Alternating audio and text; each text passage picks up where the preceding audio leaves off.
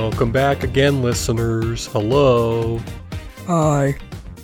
This week we are going to talk about musicians that have franchises or sort of corporate sponsorships outside of, their music industry.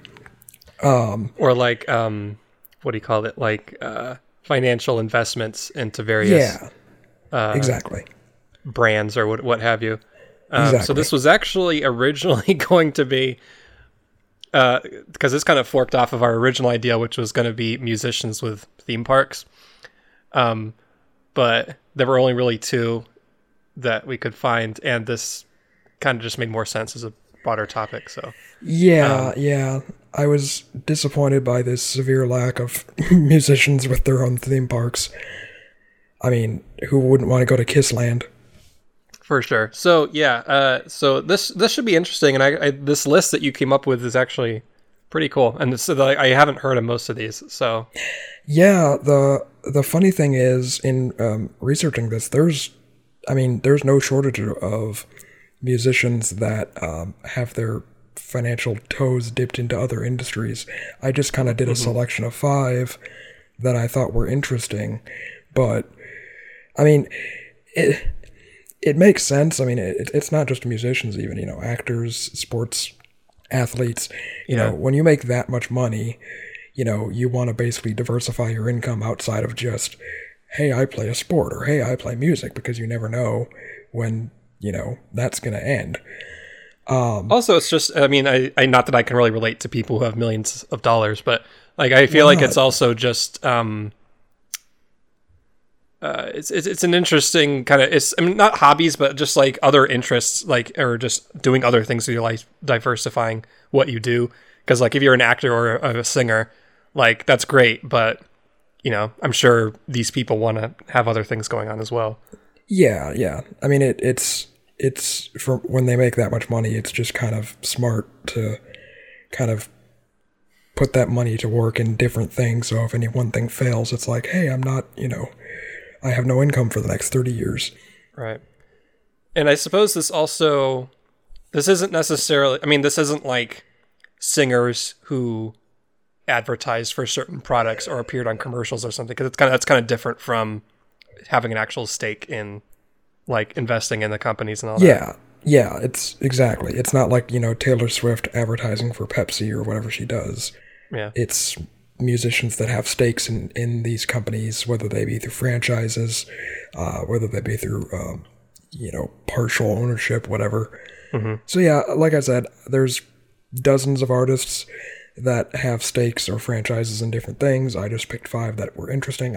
I'm sure I can pick another 5 if we ever want to do a part 2. But we're just going to go down the list. And the first artist that I found that was kind of funny is Rick Ross. For those of you that don't know, Rick Ross is a rapper. He is often featured. He's like Pitbull. He's featured in everybody else's music. In like 2000, I think it was like 2006, he released his first single called Hustlin', and it was so popular that he ended up basically being the target of a bidding war between different record labels. Basically, stop fighting over me. Yeah, I was gonna say worst position to be in, I guess. Basically, P. Diddy's Bad Boy Entertainment and Irv Gotti's Murder Inc. Were basically in a bidding war to have him, and then he eventually just ended up signing a multi-million-dollar deal with Jay-Z's Def Jam Records. So he basically said bye, Felicia, to both of those guys. So after that, he released his debut album, Port of Miami, through the label, which went to the top spot on the Billboard 200 pretty much instantly. So he's a pretty famous rapper. I don't know a ton of his songs. I know he's featured in a lot of stuff, but I don't know a lot of his solo stuff.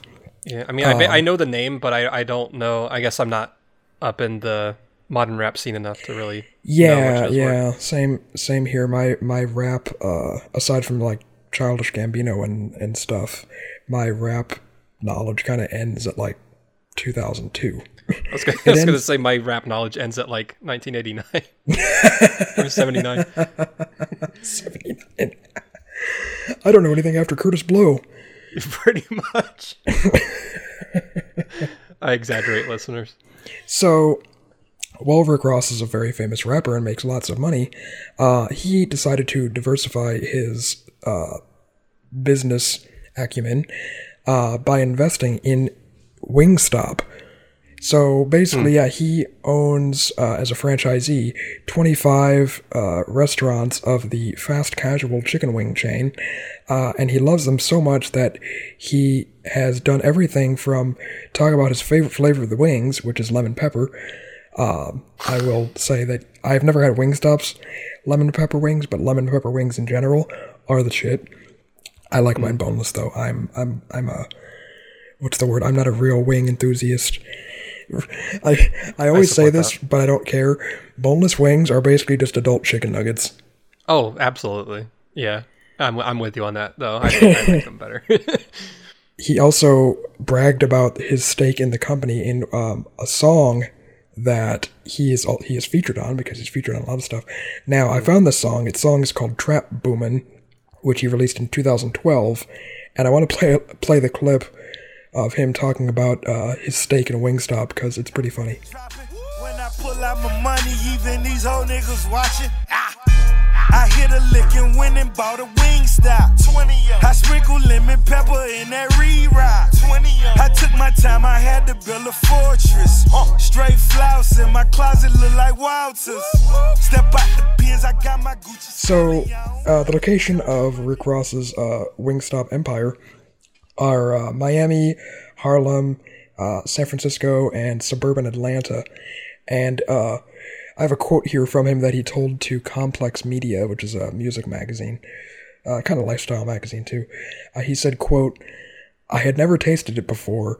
As soon as I tasted it, I knew that anybody who tasted it would like it." That is a sales pitch if I ever heard it. Imagine going like to a restaurant and being like, "Wow, this is really good," and then owning 25 of them because you like it so much. That I was gonna say, yeah, that's kind of how a lot of these, rich millionaires end up owning these franchises. Is they're just like, I really like Papa John's. I want to own 30 of them. It's just like, I can't even fathom like having that much money to do that. I don't know. I feel like there's a difference between liking a food and then wanting to basically own several businesses that make that food. I don't know. I'd rather just eat it. I think the reason a lot of them get into the franchising business with these restaurants is because it's basically just free money. Yeah, it kind of is. It's easy money. They don't have to do any advertising. The product sells themselves through the overall corporation. Basically, they just, have to put down an initial investment, and then they reap whatever profits those stores make. Right. Now, depending on how hands-on they want to be, they may hire the managers and the employees of the chains, but they may not even do that. They may just be the owners, right. Depends on it's kind of as hands-on or hands-off as you want it to be, and you basically just get to make profit because you just dumped a bunch of money into it. Well, speaking of money, listeners, our next singer is Jimmy Buffett. Now, I will be honest, when I was first reading through the script, Kyle, I misread it as Warren Buffett. I was like, well, he's got a lot of money, fuck. I didn't know he sang. Yeah, exactly. Jimmy Buffett, on the other hand, so he's an American singer-songwriter, musician, author, actor, and businessman. Best known for his music, which often portrays like an island escapism sort of lifestyle vibe sort of thing going on. That was a sentence. Together with his Coral Reefer band, Buffett has recorded hit songs including Margaritaville, which ranks 234th on the Recording Industry Association of America's Songs of the Century. It's pretty up there. Honestly, yeah, I don't know a lot about Jimmy Buffett. I know he's basically the musical version of Tommy Bahama. That's the best way I can describe him. Yeah. Okay. Like I just see him as perpetually in a Hawaiian shirt with like the white zinc on his nose, holding a margarita. Pretty much. Can you blame him? No. Well, listeners, to help get you into this atmosphere of island escapism, let's listen to a little clip of Margaritaville. Searching for my lost sugar salt. Some people claim that there's a woman to blame, but I know it's nobody's fault. You were telling me that you don't like margaritas, Kyle. Yeah, I mean, they're all right, but they're just not my favorite blended drink. If I were to pick, I'd probably like a pina colada more. Okay. I don't like the salt part of margaritas either. I'm just like, I don't want salt in my drink. I want sweet. So yeah, that's Kyle's alcohol corner. Listeners are going to get concerned if that becomes a regular thing. It's like, where's Kyle? He's in his alcohol corner again. So I guess Jimmy Buffett, sometime around 2000 or so, he bought a Krispy Kreme franchise in West Palm Beach in Florida. And in 2002, Buffett, the parent company, so is that the parent Krispy company Kreme? that owns Krispy Kreme. Got it. They're like a conglomerate. Okay. And then other Floridian Krispy Kreme franchisors combined their operations to create the South Florida Partnership, all capitalized, which oversees and is in charge of accelerating all Krispy Kreme growth in the area. That's it. So I guess he independently owned a handful of them and they all kind of joined forces. Yeah. Like. Somehow I just imagine like a boardroom with a bunch of suits discussing like, how do we increase Krispy Kreme profits? And then Jimmy Buffett just walks in like a Hawaiian shirt into the meeting. It's been a while since I've had Krispy Kreme. TBH. Same. I like that this entire episode is just an excuse for us to talk about food. Yeah. So we basically like chicken nuggets. We like donuts. I'm 300 pounds. What else? What's the next product that we like, Kyle? The next product is a little bit healthier than donuts or chicken nuggets. It is vitamin water, which I don't think I've ever drank. I was going to say, I don't think I've ever had vitamin water. No, I don't think I have either. God, I remember when that was popular as hell. Is it? I mean, obviously it's still around. It's still around, but I don't think it's like crazy popular like it was for a while. Yeah. I think it was just kind of the first major player in that sort of flavored water that's kind of healthy but also kind of not game. Yeah. But one of the biggest investors into vitamin water is actually 50 Cent. I know we've talked about 50 Cent on this show before. We talked about his video game. Actually, his multiple video games. Yes, exactly. So, I mean, for those that don't know, he's a huge rapper from like the late 90s through the 2000s. He's still kind of big. So, I guess early on in the history of vitamin water, 50 Cent agreed to endorse the product for a minority share in the company. Together, he and Vitamin Water dropped a branded beverage called Formula 50. And fast forward a decade from then, when Coca-Cola acquired Vitamin Water, including 50 Cent's minority share, and it ended up being worth $500 million. God damn. That's wait, just his share or not the just his minority share of it. Holy shit! So hang on, So let me look up Coca-Cola. They probably bought the company for a couple billion. They purchased Vitamin Water in 2007 for $4.1 billion. Damn. So he owned like an eighth of it. I guess That's crazy. That's he was smart to get in on it that's- early. I was gonna say that's pretty savvy on his part. Yeah. To be like, I'll be in your commercial, but instead of just paying me a flat fee, give me a stake in the company. Well, who could have known that it was going to be so popular, though? Yeah, I don't know if Coca-Cola discontinued Vitamin Water, because I know recently they actually have cut a lot of the brands that they, over the years, have acquired to save money, I guess. Which is weird. So I don't know. Because you pay all this money to take these brands on, and then you kind of dump them off. Yeah, I mean, I guess it's an investment like anything else. If it doesn't pay off, they just cut their losses. But yeah, it's kind of weird. Anyway, so it looks like you have a fun link here that maybe we'll get to listen to. Yeah, I found a fun commercial that 50 Cent did for vitamin water back in 2009, and it's just weird. So Let's give a listen. I was gonna say, but yeah, it's one of those things where it works better visually. But yeah, we can play a little clip from this commercial. Okay. Man, what's that, man? Vitamin water, they need me, man. They need me as a spokesperson, man. I mean, the girls be with me, man. They need a refreshing drink, man. They in the back, I give them a refreshing drink so they can keep working, man. Finals are here. Dwight and Kobe are the best of the best. Vitamin water's right there with them. The best of the best drink, right here. Good luck, the best of the best. We'll see who really is the best. 50 Cent. Is this even a commercial? What the fuck is this? I don't know, but it was amazing. That's guerrilla marketing for you. For sure. That was good. Yeah. So, Yeah.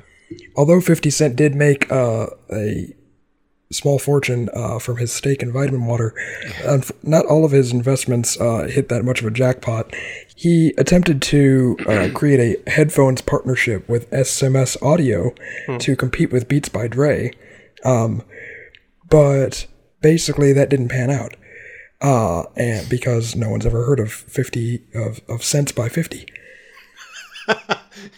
He does apparently also have a successful film production company called Cheetah Vision, which pumps out low-budget action movies for foreign markets, which sounds kind of amazing. Interesting. I've never heard of that. Yeah, I might have to research that later on and see what kind of like horrible B movies they are. Yeah. Well, So yeah, speaking of Beats by Dre, Kyle, the next item in our list is Beats by Dre by Dr. Dre. now that's a segue. So some of you listeners may remember the age of the iPod, but obviously, you know, as part of the Apple brand, you know, into the 2000s to 2010s, you know, those iconic white earbuds from Apple were, you know, always probably the most common headphones out there, honestly. So in the 2000s, Dr. Dre was basically like, hey, wouldn't it be cool if people, instead of wearing these shitty little earbuds, if they wore like actual quote unquote boutique headphones that not only looked good, but they sounded really good too and had great bass. So in 2006, Beats Electronics was born. And thanks to a well-curated stable of celebrity clients like Lady Gaga and LeBron James, Beats by Dre headphones became the industry standard almost overnight. Yeah, I was gonna comment.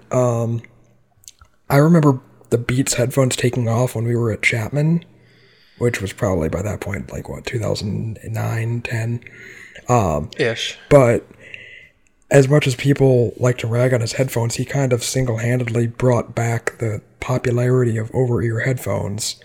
Because really up until that point, everyone was just wearing earbuds. Well, I know, because you had the whole generational shift away from over-ear headphones to earbuds during this time, but then you're right. I think Beats by Dre, I feel like, obviously not literally single-handedly, but I think they've really been the most prominent, like, high-quality over-ear headphone brand that, like, you could go, like, if someone told you to name one, that's probably one of the few that you would think of. Yeah, for sure. He basically turned himself into like the Apple of headphones by creating a sort of luxury air around a brand. Which I suppose, similar to Apple, I think a certain amount of that it comes with an inflated price. Oh yeah, you know, because of the luxury of the brand and all that. Mm-hmm. I mean, I've seen teardowns of the headphones, especially the earlier models, where they literally put pieces of metal in the headband as a way to basically give the headphone more weight that doesn't actually add any functionality. It's just people associate heft with, you know, quality. Huh. Well, I mean, as long as they are actually built with quality, I suppose it's not a bad thing if they do that. Yeah. I've never owned any Beats by Dre headphones. I haven't either, actually. They recently came out with like these fairly inexpensive sort of workout style ones that were like $50. So I thought about getting a pair of those just to try out, but now I assume I mean, they would almost be stupid if they didn't do this. Is like I assume they also have within their brand earbuds and all that. Oh yeah. Yeah, the over-ear ones were like the first, but they branched out into, every version of headphones you can have. They have the wireless earpod ones now, the Bluetooth ones. They have workout headphones. They have the full over-ear ones. So yeah, good stuff. Well, I mean, I think of the ones in this list today, I think this is the one that you could say makes the most sense for a rapper, singer, musician. Just because I feel like headphones has a very close ties with the music listening experience. Yeah, very, very good point. Well, remember, I don't remember if we did an entire episode on it, but I know we talked about it. Neil Young had that goofy MP3 player that played lossless files. Yeah. His whole thing was like, MP3s are crap, you gotta listen to music the way it was meant to be, blah, blah. But his MP3 player looked like a freaking like prism. It was like triangular. Yeah. Hang on, I'm trying to look it up on getyourfunk.com, but I can't spell, so I apparently need to add some search terms to this episode because I can't figure out where it is. MP3, let's search that. It should not be taking this list. This is the worst commercial for our Fuck, I need to add more search terms. Our website works, we swear. So, should we listen to like an audio clip of an interview with Dr. Dre about launching Beats? Yeah, in doing research, I stumbled upon an interview with him and Diddy and some other guy when they first launched Beats, and they were just being interviewed about the product, and I thought, hearing the words from his mouth would offer some insight. And Dre, a lot of icons have went to fashion, tennis shoes, clothes. What was the impetus behind you deciding to go behind technology and headphones to get behind Beats by Dre? No, I'm basically just standing behind sound, you know what I mean? I'm not that deep into fashion or anything like that, so I don't think I'll be able to do that to my best ability. So sound, I know that, you know what I mean? So I can always make something sound with it, you know what I mean? So that's why this was such a perfect fit, and it just feels organic. So I want to circle back around to what when we were trying to figure out that episode. Yes. That we did previously. I found it. It's episode 106. We kind of talked about different like high resolution music players and like what value they add to the market and all that. In the time since we discussed that, I also fixed the search terms on it. So now if you type in Neil Young on getyourfunk.com, it will come up. Nice. So I guess to kind of wrap up the whole thing about Beats by Dre. So I guess Beats as a company or as a brand has since expanded into the world of music streaming and computer speakers. I didn't know that. But it was Dre's headphones that inspired Apple to shell out $3.2 billion for the company in May of 2014. I completely forgot about that. Mm-hmm. And we were just talking about Apple. So hey, it's all relevant, listeners. Yeah. We planned it. And just like that, Dre went from Death Row Records to a private jet heading for Apple iPhone 6 party. So. Yay. Yeah, basically they paid stupid money for him and basically made him a billionaire. So, but he's still involved in it? Or he has some stake in it? He's still involved in the process. It's just, a subsidiary of Apple. Basically, they bought the company for some of its intellectual property, and they also wanted to put what's called their W2 Bluetooth chips in the Beats headphones, which makes pairing with iPhones like stupid simple. You basically just like touch the iPhone to the Beats headphones and they pair. Not to be confused with the W2 tax form listeners. Yes. So we have one more thing in this list, Kyle. Yes. And it's very different from headphones. Yes. So the last person on the list that we pretty much couldn't get away without talking about is Dolly Parton and her magical amusement park called Dollywood. And this is kind of the remnants of the original idea for this episode. Yeah, pretty much. I don't know if we've talked about Dolly Parton on this show before, because she's a country singer. We've probably mentioned her once or twice. Yeah. She's an American singer, songwriter, multi-instrumentalist, actress, author, businesswoman, and humanitarian, known mostly for her work in country music. Basically, she's like the country female version of Dre. I never would have thought of her that way, but yeah, I guess that as makes in, sense. like, you know, really famous for their business acumen, I guess. I was gonna say, I mean, like, it's almost, I mean, granted that she's not, you know, in her musical prime these days, but I feel like I know her more as just like a entrepreneur than a musician. Kinda. Yeah, that could be a generational thing, but yeah, it could be. I didn't grow up with her music, so I know her more for like her other endeavors. right. It said that she's actually been called the wealthiest singer in country music, with an estimated net worth of $450 million. Oof. Her songwriting has yielded big hits, such as her songs I Will Always Love You, which was sung memorably by the late Whitney Houston. So she wrote that song. That's awesome. And her business ventures outside of music include film and television production, as well as the Dollywood theme park, which is located in Tennessee, which hosts approximately 3 million visitors annually. That's a lot. That's a lot of people. It's like the Disneyland of, like, redneck area. It's redneck Disneyland. Shout out to our listeners from Tennessee. Yeah, right. So apparently, on top of that, it's actually the biggest tourist attraction in the entire state of Tennessee, which I don't know what that says about Tennessee. Says it's awesome because Dollywood's there. That's true. And in addition to standard theme park rides, it also features traditional crafts and music from the Smoky Mountain area. It hosts a number of concerts and musical events every year, including appearances by Dolly Parton and her family, as well as other national and local musical talents. It's also the site of the Southern Gospel Museum and Hall of Fame. Huh. So that's kind of cool.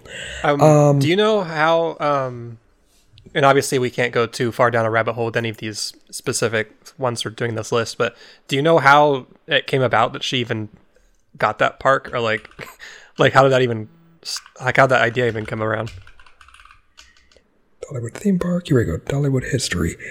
Since 1986, visitors from around the world have come acquainted with the Dollywood name and existence. However, the entertainment park actually traces its root back to 1961, when Rebel Railroad first opened the site that over time has expanded and grown into Dollywood. Oh, so it originally started as a different theme park.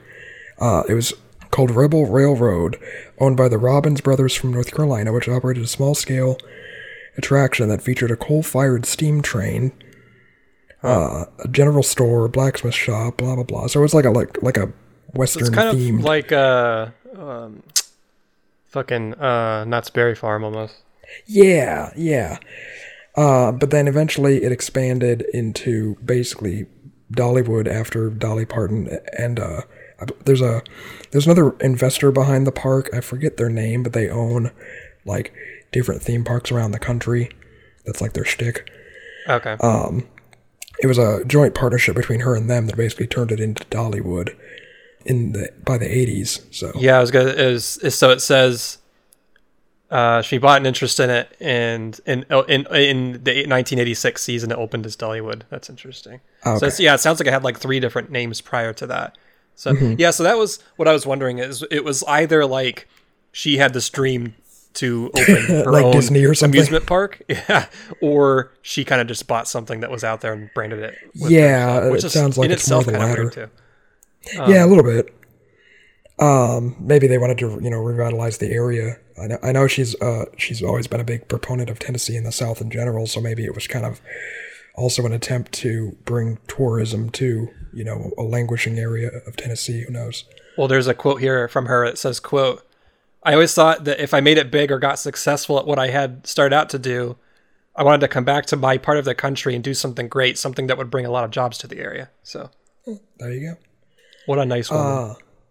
Yeah, she's super nice when it comes to that. I forgot where I read this, but like every year she donates like literal like almost $1 million to like basically give free books to like children to like learn how to read and shit too in the area.